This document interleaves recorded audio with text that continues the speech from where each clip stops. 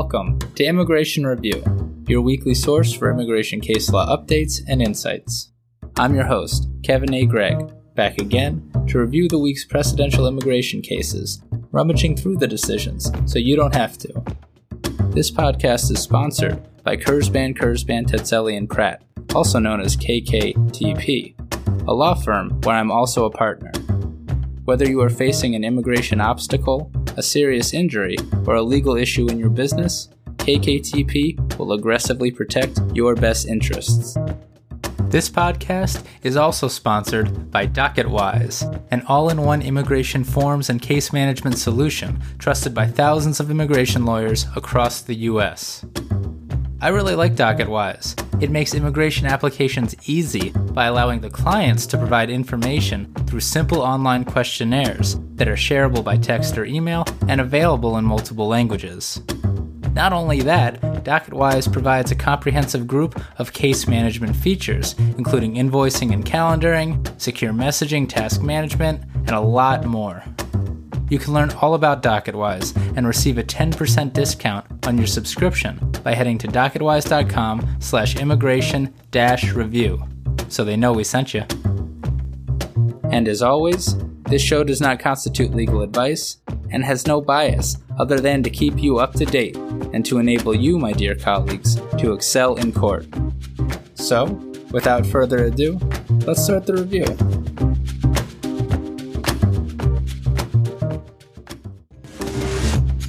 Coming to you from the road, and it seems like it's cat week. And not the cute kind, although I must admit, I am not a huge feline fan anyway. No, my friends, all the decisions this week touch in some way on the Convention Against Torture. And some in a big way. So let's dive into the 4 cases about just when, why, and how our country does or does not protect people who fear death in their home country. Seems pretty important when you put it like that. First is Chavez v. Garland, published by the First Circuit on October 21st, 2022. Starting off with 2 non-citizen wins out of the First Circuit, published Friday afternoon. Can't believe how active the First Circuit has been. I'd be annoyed, except both of these First Circuit decisions were litigated by friend of the podcast, ACLU New Hampshire attorney Sang-Yup Kim. Huge congratulations, sir. So let's do it. This case is about withholding of removal and Convention Against Torture protection, mainly for withholding imputed political opinions and imputed particular social groups. Mr. Chavez is from El Salvador, but he's lived in the U.S. since 1997. While growing up in El Salvador, though, he and his family experienced a lot of violence. His brother was killed by police as a teenager in the late 1970s, and he himself was stopped by police and harassed and beaten by police as a young teenager in the 1990s. He was also shot at by police when corrupt officers stole a bicycle from him, as was another brother during the incident who still requires a colostomy bag to this day due to being shot by corrupt police. Mr. Chavez, 15 or 16 years old at the time, was sent to jail for some months for resisting police, who again were trying to shoot him for trying to steal his bicycle. Because the thing is, at like 12 or 13 years old, Mr. Chavez had gotten a tattoo to be affiliated with the Mara 18 street gang as an act of, quote, youthful rebellion, end quote. Pretty crazy if you ask me. Although he wasn't a member and he didn't become one at any time when he got older, police still seemed to assume that he was with the gang. Again, all of that happened in the early 1990s, and later he was threatened by MS-13 members, the other powerful gang in El Salvador, because of his youthful rebellion. He refused their demands to join and beat him to the point of fracturing his ribs, and when he informed on a member of MS-13 involved in a robbery, El Churro, he was threatened with death and fled to the United States. Quote, he was not about to stick around, waiting for El Churro to act on his threat, end quote. During that time, MS-13 killed his friend in El Salvador and Mr. Chavez's nephew. What a world. He was placed in removal proceedings in 2011, applied for asylum, had the application denied, and was physically deported to El Salvador in 2012. Quote, on the day he returned to El Salvador, someone came to his house and fired a weapon into the air, which he took to be a message to make him afraid, end quote. and his neighbors were murdered, and Mr. Chavez talked back to MS-13 leaders, and the MS-13 members who had beaten him up all those years ago came over and pointed guns at his house. Terrible stuff. Mr. Chavez then fled to the U.S. again shortly after that, mainly because MS-13 members said that they intended to come by soon and check out his tattoos, which again indicate an affiliation, albeit a fake one, with Mara 18. In the U.S. with a prior removal order, though, Mr. Chavez had limited options after ICE reinstated that final order of removal. Lucky for him, he passed his reasonable fear interview and was placed in withholding-only proceedings to get his claim heard by an immigration judge. But only, of course, withholding of removal and cat protection. No path to a green card, but hopefully avoiding what appears to be a very violent El Salvador. Withholding-only proceedings. Mr. Chavez sought withholding of removal relief based on some interesting protected grounds, namely, quote, on account of his imputed membership in Mara 18 and his imputed or actual anti-MS-13 political opinion, end quote. Dr. Lawrence Leduc, an expert witness on El Salvador, testified. Congratulations on being recognized as an expert by the First Circuit, Dr. Leduc. The IJ and the BIA denied. The First Circuit remanded. To recap, withholding is like asylum, but requires that the non-citizen establish that they will more likely than not be persecuted. That's a higher burden than asylum. There might be an easier burden to satisfy on nexus for withholding as compared to asylum, depending on the circuit. One of the wonderful counterintuitive aspects of immigration law at the moment, based on the crazy text of the INA. But we're going to put that ball of wax and severe circuit split off to the side, because this decision is not about that. Almost was, though. Check out footnote 4. And waxy that ball is, by the way. Anyway, the IJ and the BIA didn't believe that Mr. Chavez's imputed political opinion claim could stand. Because remember, he's not actually a Mara 18 member, and he doesn't really oppose MS-13 such that it's a political opinion. So said the IJ and the BIA. Political opinion is one of the 5 protected grounds that will enable a non-citizen to obtain asylum or withholding of removal. But an imputed political opinion is a subcategory of that. That is, a political opinion that an individual doesn't actually hold, but that people believe he or she holds. In the First Circuit, quote, to prevail on an imputed political opinion claim, a petitioner must show that 1. The persecutor perceived him to hold a political belief, and 2. The persecution was because of that perceived political belief, end quote. Although the First Circuit ultimately remanded, it did agree that the evidence didn't sufficiently show that MS-13 would harm Mr. Chavez, or that it had harmed him, because of a belief that he held an anti-MS-13 political opinion. Won't harp on it too much, but for example, the First Circuit agreed that the record showed that Mr. Chavez, quote, was a local, concerned citizen opposed to criminal acts within his neighborhood, end quote. A noble character trait to have in El Salvador, it would appear, and a fear of death is a fear of death. And everyone seems to agree that Mr. Chavez has a fear of death. But immigration law requires that you fear death for the right reason, and on this point, Mr. Chavez did not have the right reason, said the court. But that still leaves the imputed particular social group claim that Mr. Chavez brought, a fear from MS-13 and police, because MS-13 and or police in El Salvador would incorrectly believe that he was a member of the Mara 18 gang. Remember the tattoo? Are imputed particular social groups even cognizable under immigration law? Imputed political opinions definitely are, but imputed particular social groups? It's a bit of a developing area. I know the Third Circuit made a favorable holding early on in the podcast, but it appears that the BIA held that they couldn't be a while ago in the 2008 decision, Matter of EAG. But again, kind of. Matter of EAG, it appears, said that gang membership itself can't be a particular social group. I don't know if that would be good law today, although it appears to be good law in the First Circuit, but even if it is, does that mean an imputed gang membership can't be a protected ground? It's not the same concern. The BIA in Matter of EAG based its opinion in part on the fact that Congress didn't want to give relief to gang members. Maybe so. But even if that is something that international asylum law cares about, the same rationale doesn't extend to imputed gang members, people who aren't actually gang members. So said the First Circuit. The First Circuit has rejected matter of EAG in part as unreasonable under Chevron Step 2, as applied to falsely accused gang members. That's a big holding. Restated, matter of EAG is not entirely good law in the first. That holding joins the Ninth Circuit too, Vasquez-Rodriguez v. Garland, episode 67. A Liz Montano summary, I believe.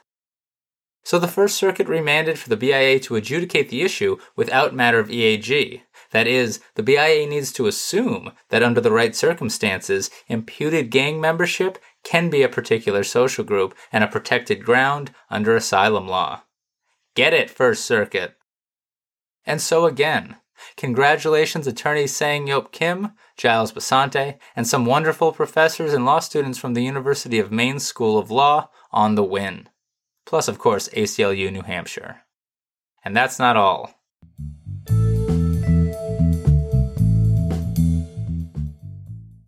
There's still Convention Against Torture protection. It's just a really long case, to be honest.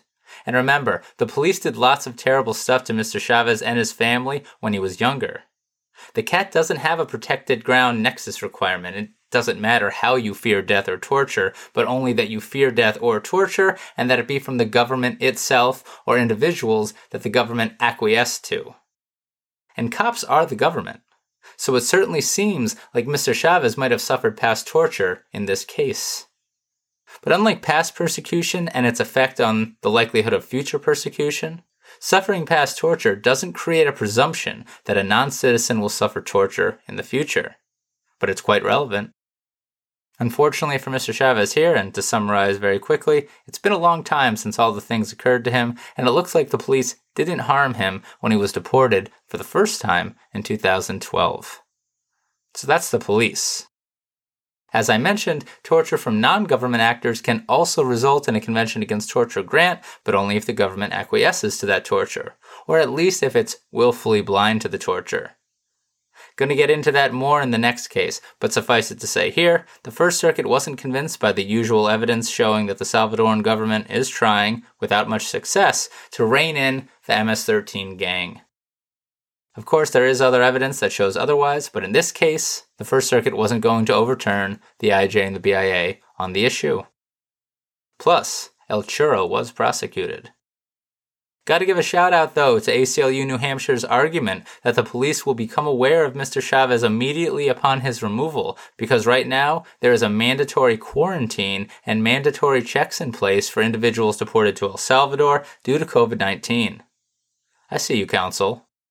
Probably a good argument in many countries to show that the police will become aware of your client. And that is Chavez v. Garland.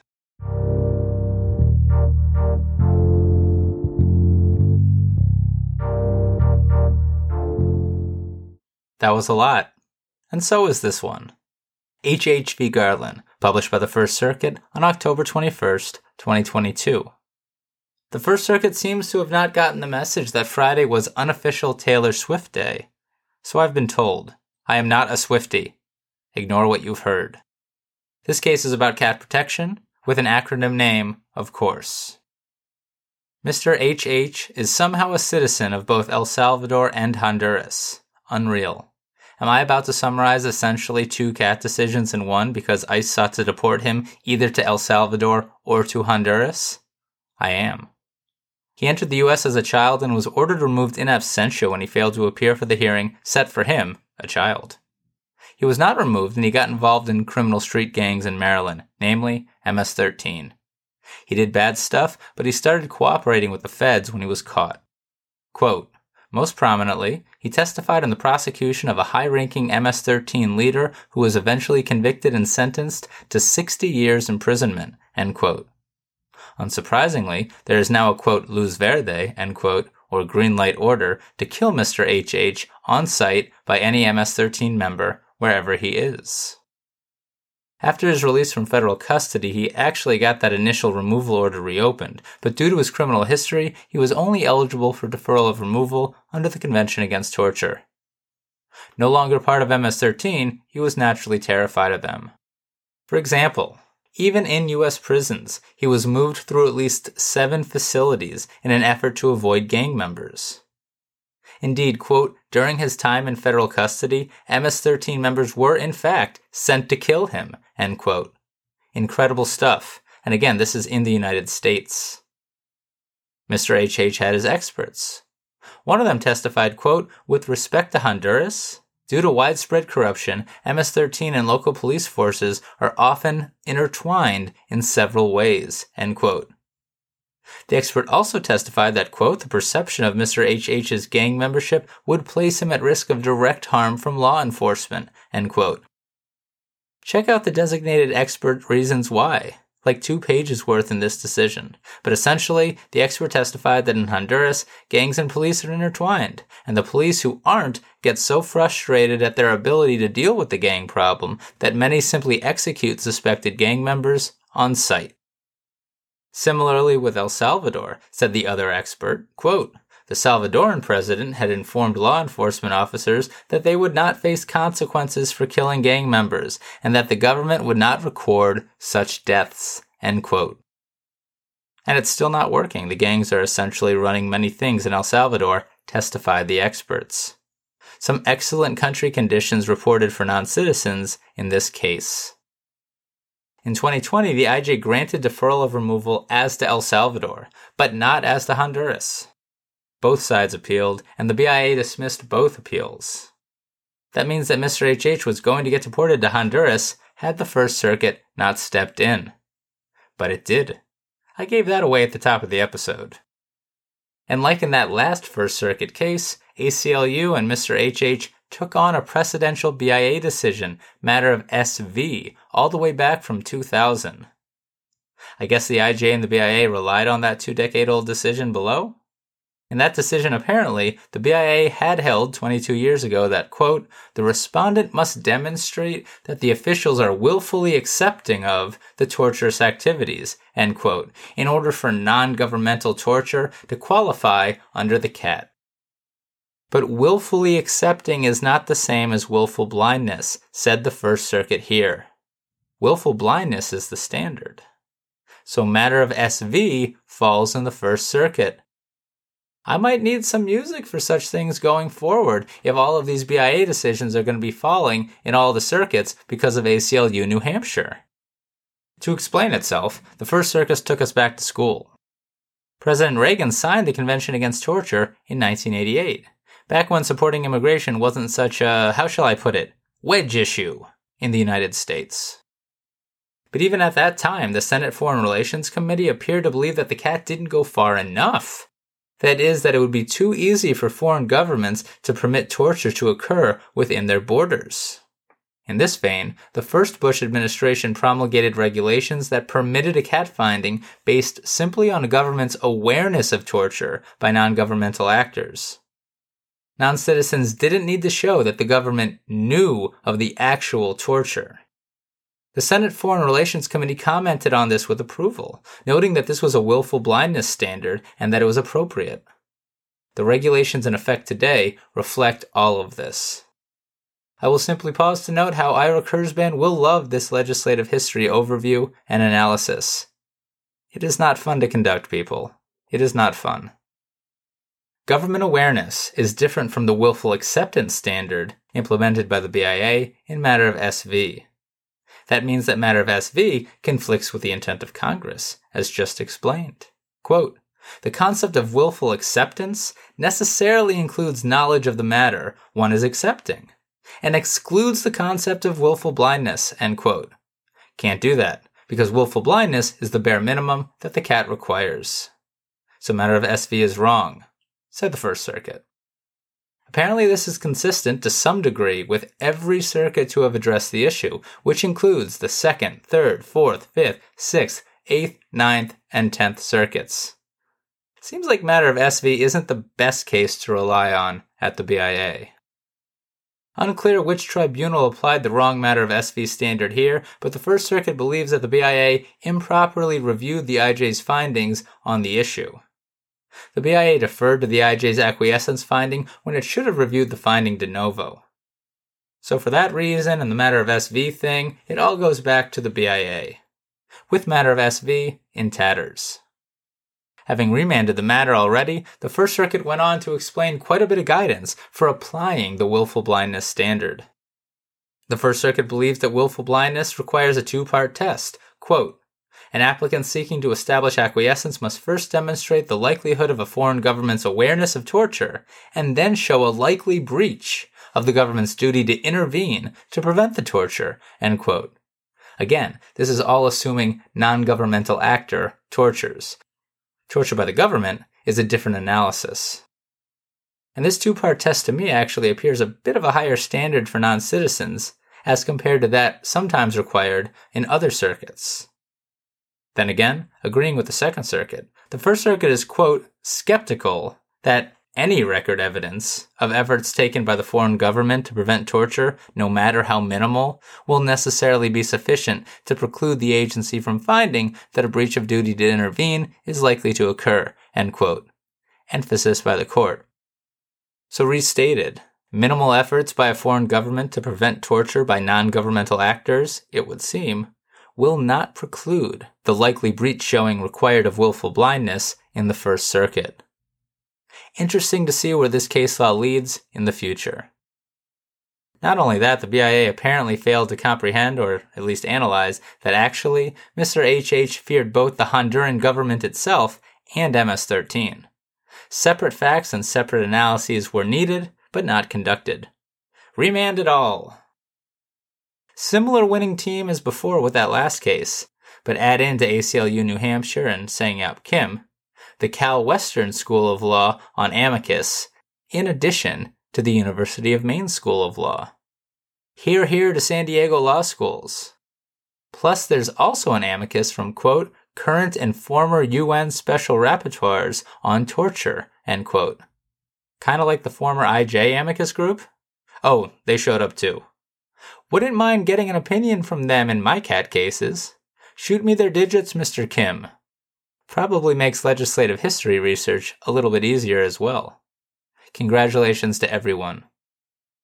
I've had just about enough of the First Circuit and the cat, but there's also this piquing my interest.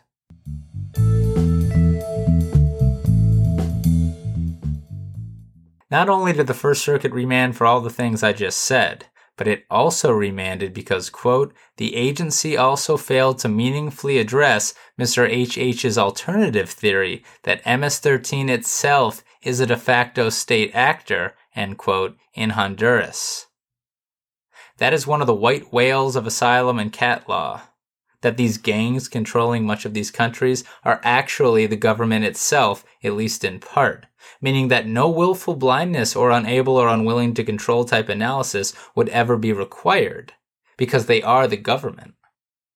While it's all ultimately up to the BIA on remand here, the First Circuit went on to say that the question of whether the non-state actor, here MS-13, is acting, quote, under color of law, is the functional equivalent of the 14th Amendment's state action requirement, end quote. Progressing further down with this logic, quote, a private party can be treated as a state actor in rare circumstances, falling into three categories. 1. If the private party assumes a traditional public function when performing the challenged conduct. 2. If the private party's conduct is coerced or significantly encouraged by the state. And 3, if the private party and the state have become so intertwined that they are effectively joint participants in the challenged conduct, end quote. Here that conduct, I guess, would be torture. We are getting dangerously close to a workable standard on how to treat non-state actors as state actors. Might have to start calling Sang-Yap Kim Ishmael.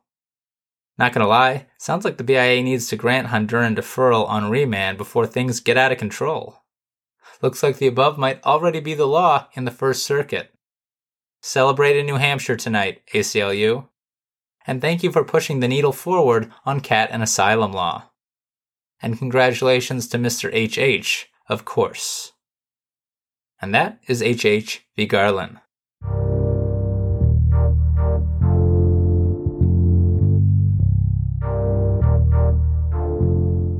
Next is Dong v. Garland, published by the Ninth Circuit on October 19th, 2022. This case is about credibility. Judge Tashima dissented. Mr. Dong is from China and entered the United States with a student visa in 2011. He timely applied for asylum a few months later, claiming that he was persecuted and feared persecution on account of his Christian faith and attendance of an unsanctioned house church in China. He was placed in removal proceedings to litigate his claim. In his initial written statement in support of his claim, he said, for example, that during a detention by police in early 2011, quote, the police beat him and questioned him about church activities. They also forced him to sign a guarantee letter, which stated that he would not participate in the church. After he was released, he was required to report regularly to the police station. Authorities also came to his home and threatened and harassed his family members, end quote.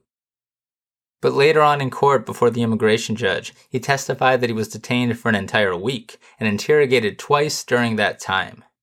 He testified that during the incident, quote, 2 officers questioned him about the church, and when he refused to talk, they punched and kicked him and beat him with their batons, end quote. The IJ deemed some of Mr. Dong's responses inconsistent, namely the fact that he had mentioned 2 interrogations in his testimony and 1 in his written statement. Plus, he had mentioned injuries in his testimony, but not in his written statement.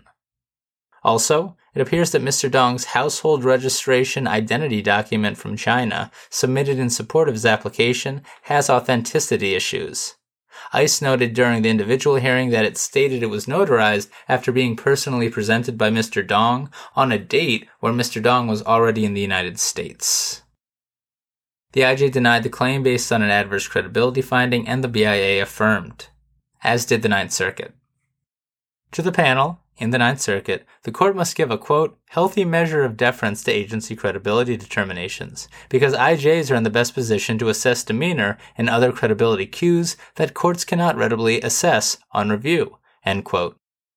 But that deference does not give IJs and the BIA a, quote, blank check, end quote. And, quote, the mere omission of details is insufficient to uphold an adverse credibility finding, end quote. I'll keep going on this good credibility case law because the case actually has a lot of good standards to use to challenge adverse credibility findings on appeal to the BIA and in the Ninth Circuit. For example, quote, if the IJ relies upon purported inconsistencies to make an adverse credibility determination, the IJ must provide the non-citizen with an opportunity to explain each inconsistency, end quote. And if it's a good explanation, the IJ must do a better job explaining why to reject that explanation. In this case, there are 2 main issues.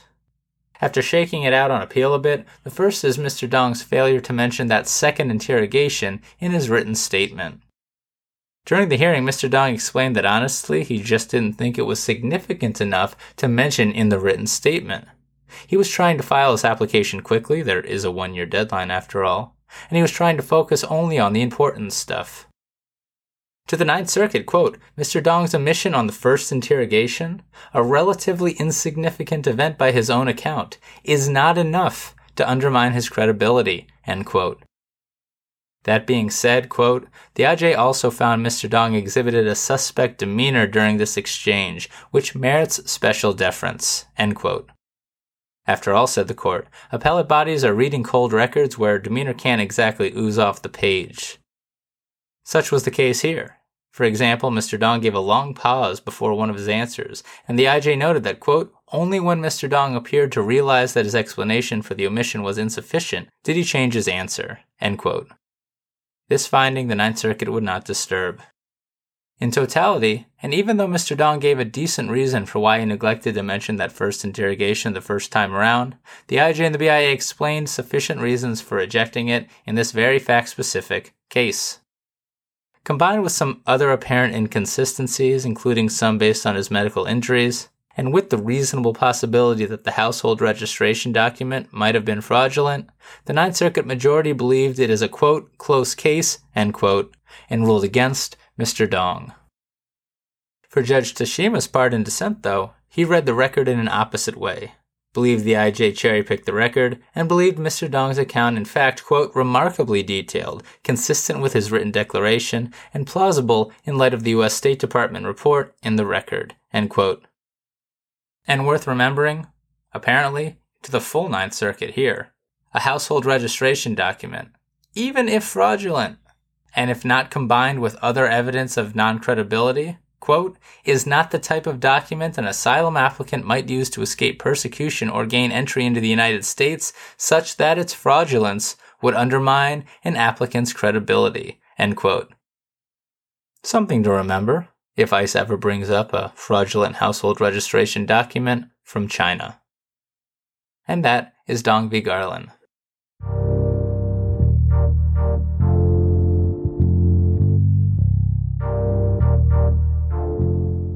That brings us to De Leon Lopez v. Garland, published by the Ninth Circuit on October 21st, 2022. This case is all about the cat. Like I said, it's Cat Week. And Taylor Swift Week. Judge Collins dissented in another very long decision. I'll do my best. Mr. De Leon is from Guatemala and has entered the U.S. without authorization a couple of times. And he has a removal order. He last entered in 2012 because, he testified, during his last residence in Guatemala, he was extorted and then beaten by men, including 2 men, who he knew, and who he knew that he had just returned from the United States. They thought he had money, and they wanted it. Importantly, 2 of the assailants that he knew were, quote, dressed in the uniform of the National Civil Police, or PNC, carried handguns consistent with those of PNC officers, and were known by the community to be police officers, end quote. Sounds like corrupt police officers. It was a pretty bad attack, and they even stabbed Mr. De Leon with a machete multiple times. The assailants, again some of them cops, others apparently not, took Mr. De Leon's money and told him they were going to kill him. He was taken to the hospital and he got some serious treatment for some very serious injuries. He has psychological issues to this day. It was a small community in Guatemala, and Mr. De Leon knew the assailants, and his aunt called the police to report it. Other police, I suppose, made a report of the incident. The report reflects that the attack was a Mara 18 attack. Mr. De Leon explained that many of the attackers, including the 2 who were dressed like cops, were with Mara 18. Nothing happened with his police report, but also, he never saw his assailants again. It also took him a full year to recover from his injuries, and he didn't like that nothing had ever happened with the police investigation. So he went to the very police office where 2 of the assailants had worked. They said that they couldn't help Mr. De Leon, but that he should try the public ministry in Guatemala. So he did that. A complaint was opened alongside other complaints against these individuals from other victims that had already been opened. Mr. De Leon even met with the office of the Guatemalan Attorney General. Nothing ever happened. Alongside all of this, Mr. De Leon had another incident with police. Essentially, he was taken off a bus and arrested by police when he refused the police officer's demands for a bribe. See, his elderly mother was taking a bus with him to sell goods and the police wanted a cut. Mr. De Leon said no. At the police station, police, quote, took turns beating him with their hands and batons and kicking him with their feet, end quote. After 2.5 hours, they let him go under threat. He reported on them anyway, and he went to stay in Guatemala City, and he didn't have any problems there. But he came to learn that men with guns and actual police officers were looking for him back in his small hometown. He therefore fled back to the United States after spending about a month in Guatemala City in early 2012. Detained, then placed in withholding-only proceedings, Mr. De Leon brought his claim before an immigration judge. And it would appear that the Department of State reports on Guatemala corroborate a lot of Mr. De Leon's claims about how bad police treatment is for people in Guatemala. Here, the Ninth Circuit quotes from it extensively. But the IJ denied. And in fairness, the country condition report was submitted shortly before the IJ rendered a decision. But then again, quote, the regulations say that the court must refer to the country conditions report, end quote. Emphasis by the court. The immigration judge deemed Mr. De Leon's fears speculative, and the BIA agreed. The Ninth Circuit did not. Starting with standards of review, which the courts always do, but I don't, for the sake of all of you. But the Ninth Circuit did start with a nice standard. That is, although it is deferential to the BIA in its review of many things, the Ninth Circuit owes, quote, no deference to inferences drawn from facts which are uncertain or speculative, and which raise only a conjecture or a possibility, end quote. A good quote to remember and a good standard to argue. Plus, following the Supreme Court's recent Ming Dai decision, which if I'm being honest, seemed to be intended to help the BIA in the Ninth Circuit, this panel stated that the, quote, Ninth Circuit has set aside the BIA's factual findings when the basis for the findings was insufficient or illogical, end quote. And indeed, the Ninth Circuit has recently, I believe almost entirely in the adverse credibility context. So, the stage is set for the Ninth Circuit to reject the BIA's findings here. And reject it did. First, the Ninth Circuit wasn't having it with the IJ and the BIA's belief that Mr. De Leon hadn't established that two of his attackers were cops. That's important because cat protection generally requires governmental actors, and Attorney General Barr's 2020 decision in matter of OFAS essentially says, and I'm paraphrasing, former Attorney General Barr, that if a cop tortures you, that's past torture, even if he's just doing it because he's a horrible person and not at the direction of his country's government. So, if you can, you want to establish that your client's torturers are cops. The Ninth Circuit wasn't having the BIA's contrary findings here. The dudes were in uniform, and Mr. De Leon, found credible, testified that he knew them, and he knew them to be cops. And the community knew them to be cops. That other police station knew them to be cops, etc., etc. No dice on that, BIA. It didn't matter that they or the fellow attackers might have also been Mara 18 members. Quote, it is of course possible for law enforcement officers to be associated with a street gang, end quote. And the possibility that they fled Guatemala doesn't mean much. Quote, corrupt police officers can fear that they will be caught and prosecuted, end quote. Ninth Circuit, not me, y'all. Seems like the IJ also may have misunderstood a lot of testimony. Those are all important findings. Now we have state actors beating Mr. De Leon severely. It seems we have past torture. It's up to the BIA to ultimately decide it, but the Ninth Circuit strongly implies that the BIA will need to roll over on this one. Because, quote, an applicant for relief under the Convention Against Torture is not required to show acquiescence by the government when instances of past torture are directly inflicted by a public official, end quote, like a corrupt cop. Again, while this doesn't require a future torture finding and therefore a CAT grant, as I just discussed in the First Circuit decisions, it is strong evidence that an individual will be tortured if returned to the country in the future. In this case, true, said the Ninth Circuit, things have changed for Mr. De Leon in Guatemala a bit, as it's been a lot of years. But the BIA still erred in finding that Mr. De Leon hasn't established future torture. In addition to the now near-certain past torture finding that will occur on remand, there were other incidents of harm that apparently were unconsidered by the IJ and the BIA in totality. Plus, the IJ and the BIA appear not to have considered the Department of State Country Condition Report, which, wait for it, corroborates that people like Mr. De Leon are tortured by the police in Guatemala. Good to know. That corroboration includes, for example, that in Guatemala there is, quote, widespread institutional corruption, particularly in the police force. This corruption was characterized as one of the principal human rights abuses, end quote. Good to know. And even though Mr. De Leon had lived in Guatemala City safely for about a month, and even though to get cat protection, a non-citizen must show, at least in some circuits, that he or she cannot safely relocate to avoid the torture, well, I'll just quote the whole thing. Quote, the parties do not cite, and we have not found, any cases holding that a single month's stay in another region of the proposed country of removal qualifies, by itself, as sufficient affirmative evidence that the applicant could safely relocate to that region. That gap is not surprising. A 1-month sojourn in another area of the proposed country of removal does not constitute substantial evidence that an applicant will not be found by his adversaries if he remains there permanently, end quote. Without Guatemala City to latch onto for relocation, the IJ and the BIA were in trouble here with their relocation finding, because in the Ninth Circuit at least, and remember it, quote, defined that an applicant can safely relocate to another part of the country, an IJ or the BIA needs to cite affirmative evidence supporting that determination, end quote. Not just a lack of evidence. The IJ and the BIA have a burden, it would appear. Else their decision to deny cannot be based on substantial evidence. At the end of the day, quote, the record indicates that a common theme underlies Mr. De Leon's 2 violent encounters with the Guatemalan police.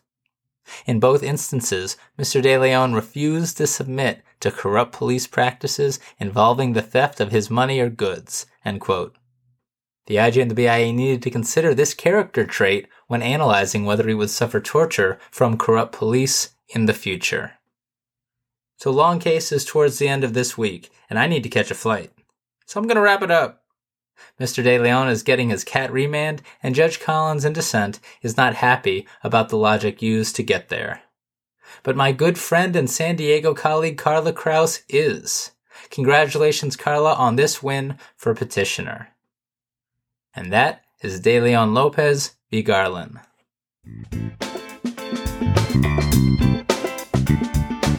So there you have it. You're all caught up with the past week's published immigration cases. I'm Kevin A. Gregg, a partner with the law firm Kurzban, Tetzeli & Pratt, and this has been another episode of Immigration Review. Thank you for listening, and I hope you enjoyed it. If you did, please share it with a friend and rate and review us. Each review helps new listeners find the show. And of course, subscribe to Immigration Review wherever you get your podcasts. If you like what we do and want to become a patron of the show, please check out our Patreon page at www.patreon.com/Immigration Review, or click on the link in the show notes.